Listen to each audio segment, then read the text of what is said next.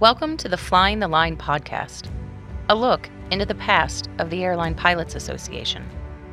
Abridged from the book Flying the Line by George E. Hopkins. Chapter 8, Flying for a Rogue Airline, Part 1. ALPA's first president, Dave Banke, was determined that there should be no second-class citizen in the ranks of airline pilots.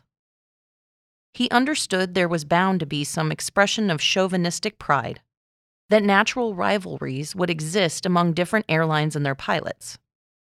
Nevertheless, Banke could get feisty when it came to competitive flying. Pilots of one airline recklessly boasting that they could fly in weather too severe for pilots of other airlines. From the very first issue of the Airline Pilot, which appeared in newspaper format in April 1932, Banke warned his fellow pilots, saying, "Faced with the fear of losing his job, even the pilot who knows better will engage in cutthroat flying and fly on the spirit of foolish rivalry. This present reckless competition is setting a dangerous standard. The tougher you fly, the tougher your employer is going to expect you to fly. Modern business may demand a 100% schedule, but this is commerce, not war. The smart pilot knows when to quit, and he doesn't take pride in flying over or through harsher weather than his brother pilots. As pilots, we are no longer individuals. We are a group, and as such, we must think collectively and work collectively." Banke's remarks struck a responsive chord, particularly among the pilots of the smaller airlines. W.J. Fry of Pacific Seaboard Airlines, a forerunner of Delta Airlines, noted that pilots would accomplish a great deal more and have a finer and stronger organization in ALPA if each pilot will work with and help other pilots, rather than create a lot of petty jealousy among the group. But in a country dominated by marketplace considerations, the bottom line would always be salaries. The pilot who worked for substandard wages on a small airline was in fact a second-class citizen economically, and everyone knew it. That's why Banke resolved that the small airlines should pay the same salaries as the large ones. That was easier said than done. ALPA's battle to equalize pilot salaries began in an obscure confrontation on an obscure airline. Forget for a moment today's fast-paced world of jet equipment and crowded airspace, and put yourself in another time and place. Imagine yourself in 1934, working for an airline called Long & Harmon, flying mail and an occasional passenger through the virtually empty skies between Brownsville and Amarillo, Texas, in a single-engine Stinson Reliant. Put yourself in a place of Long & Harmon's pilots, whose names nobody remembers today, and whose forgotten ordeal appears in no history book. After hearing their story, perhaps you'll understand why every pilot working today owes them something, particularly those who work for the smaller airlines. When President Franklin D. Roosevelt announced his intention to return the airmail to private contractors, Dave Banke knew there was bound to be trouble with the undercapitalized little airlines, fixed-based operators, and crop-dusting outfits, which were submitting bids in competition with the majors. The nation's small operators, led by the Braniff brothers in Texas, had been screaming since 1930 that they've been frozen out by Hoover, the Republicans, and the big corporations. They charged fraud and collusion, arguing that the little man had been victimized by rigged bidding. The alleged villains, Hoover and his Postmaster General Walter Brown, had been trying to create an airline system with passenger-carrying capability. They knew that the small operators would be content merely flying the mail in the small aircraft and would never risk their limited capital to purchase the new tri-motor aircraft that were becoming available in the late 1920s. The small fry had no stomach for competing with the railroads for passengers. Hoover and Brown reasoned that without the modern equipment that passenger service required, the small operators would never get off the government dole. To force the shoestring operators into upgrading their equipment, Brown required all bidders for mail contracts in 1930 to either meet certain minimum specifications or be forced out of business. Because of these requirements, the small operators denounced the bidding session of 1930 as a spoils conference. Actually, it was no such thing. The small fry had the same opportunity as the big fellows. They just didn't have the money to buy the new multi-engine aircraft that Brown demanded. Admittedly, there was an element of ruthlessness in the way he proceeded, but it was not illegal. Brown succeeded in creating the genesis of a regulated, integrated airline system, a system that FDR would eventually copy. Dave Benke and ALPA were in complete agreement with the policies of Hoover and Brown. Benke disliked most small operators because they were almost impossible to organize and quick to fire any pilot who so much as flirted with the idea of unionization. Also, it angered Benke that most of the small airlines were owned by men who didn't work every day as pilots, but who nevertheless came to Washington to speak for pilots during congressional hearings. When the Democrats took office in March 1933, the small operators expected to have their day. The Braniff brothers, it was said, had ensured a favorable hearing from the new administration by liberally contributing to certain powerful Democrats. Delta's Collett Woolman was playing the same game. Benke won FDR's gratitude by publicly supporting him. Privately, however, Benke supported the old operators, doing everything he could to get their contracts restored. The last thing he wanted was for small-time operators to get a new foothold in the industry. It proved impossible to keep all the small operators out of business when the new contracts were awarded in April 1934. At high noon, on an unseasonably warm day, more than 150 people crowded into the superintendent of the airmail's office to see the bids opened. Among those present were heavyweights like Paul Braniff, Pat Patterson of United, and Lester Seymour of American Airways. They were bidding for a one-year contract under an interim law that would apply while Congress was in the process of writing permanent legislation, eventually known as the Airmail Act of 1935. The new bids were stated in terms of a flat amount of money per mile over each route.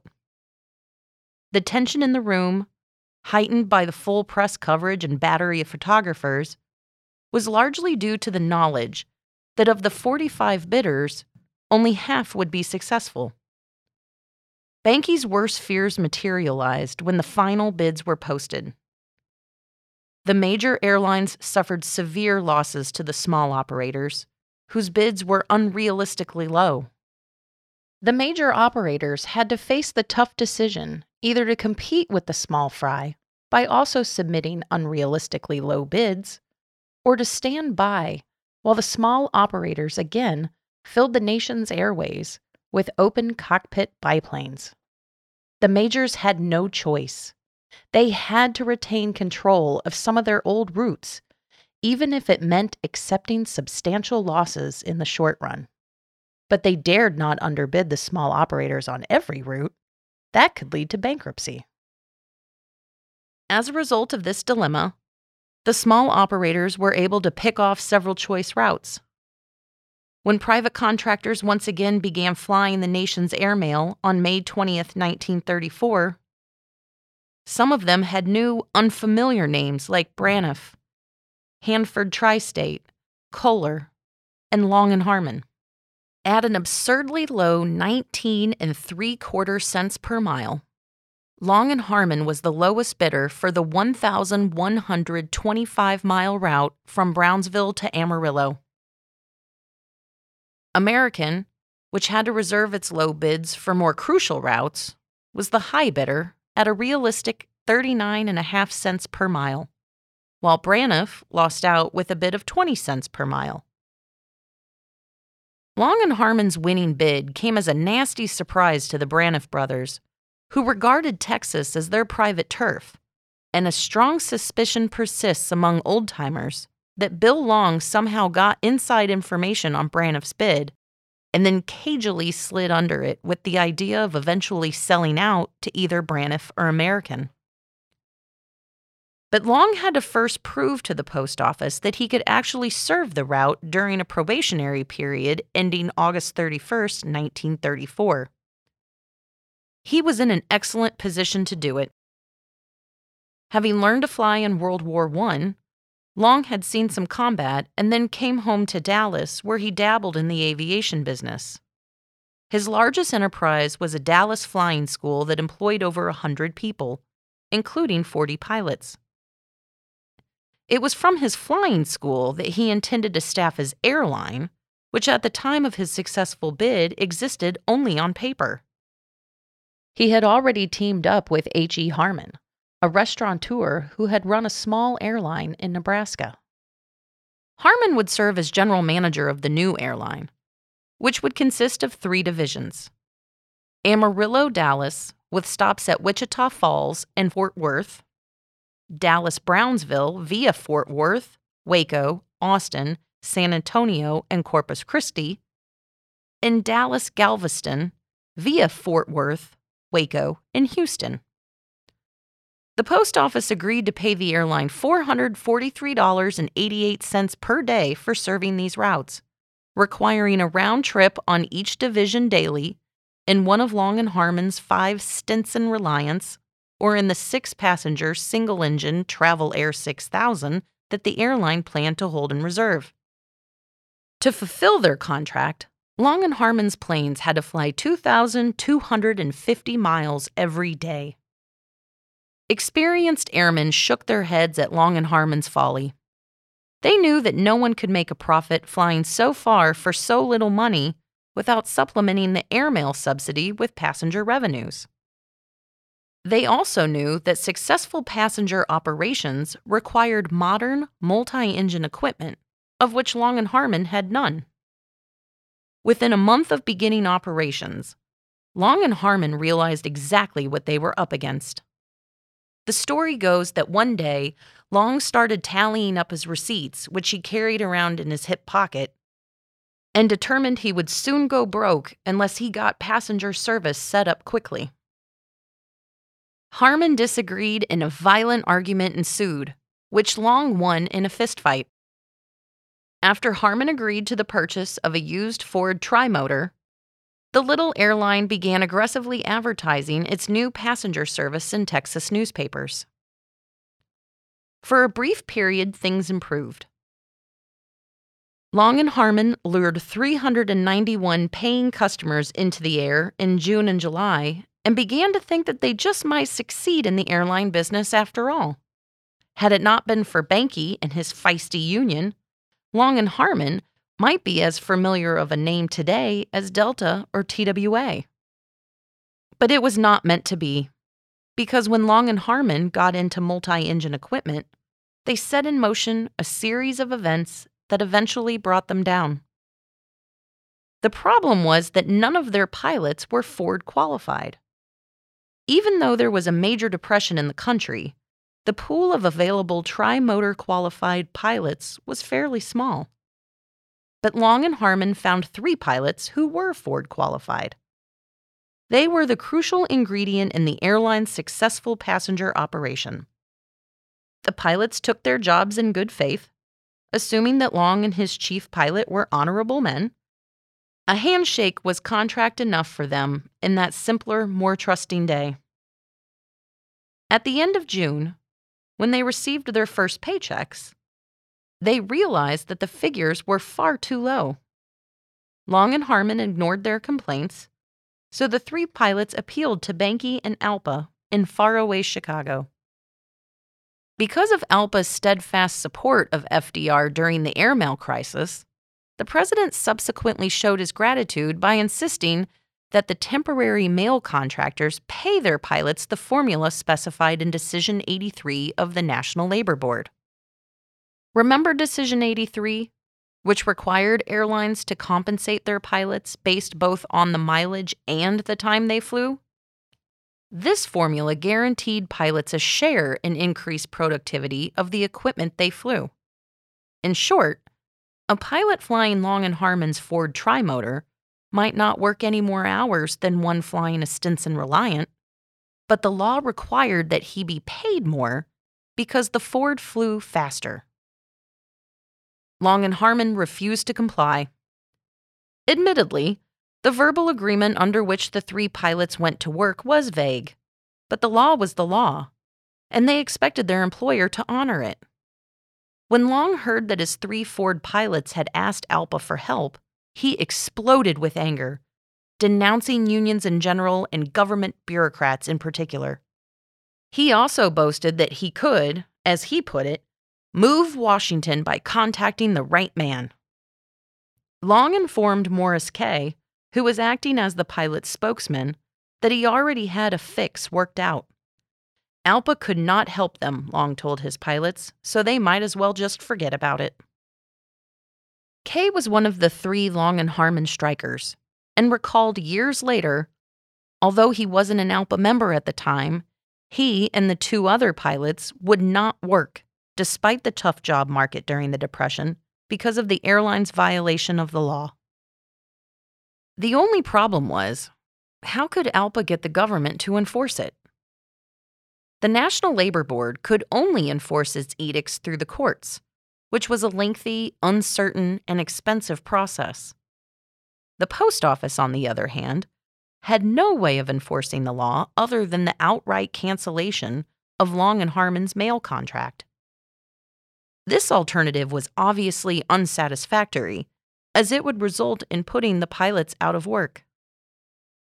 Then Long & Harmon solved Benke's dilemma. To find out how, listen to Part 2. Thank you for listening. This has been the first part of Chapter 8 of Flying the Line by George E. Hopkins. Copyright 1982. We hope you have enjoyed this podcast. To listen and subscribe to more in this series, please check us out online at alpa.org or on iTunes, Stitcher, or other podcast platforms. Until next time, this is the Flying the Line podcast, a look into the past of the Airline Pilots Association. Production copyright ALPA 2019. All rights reserved.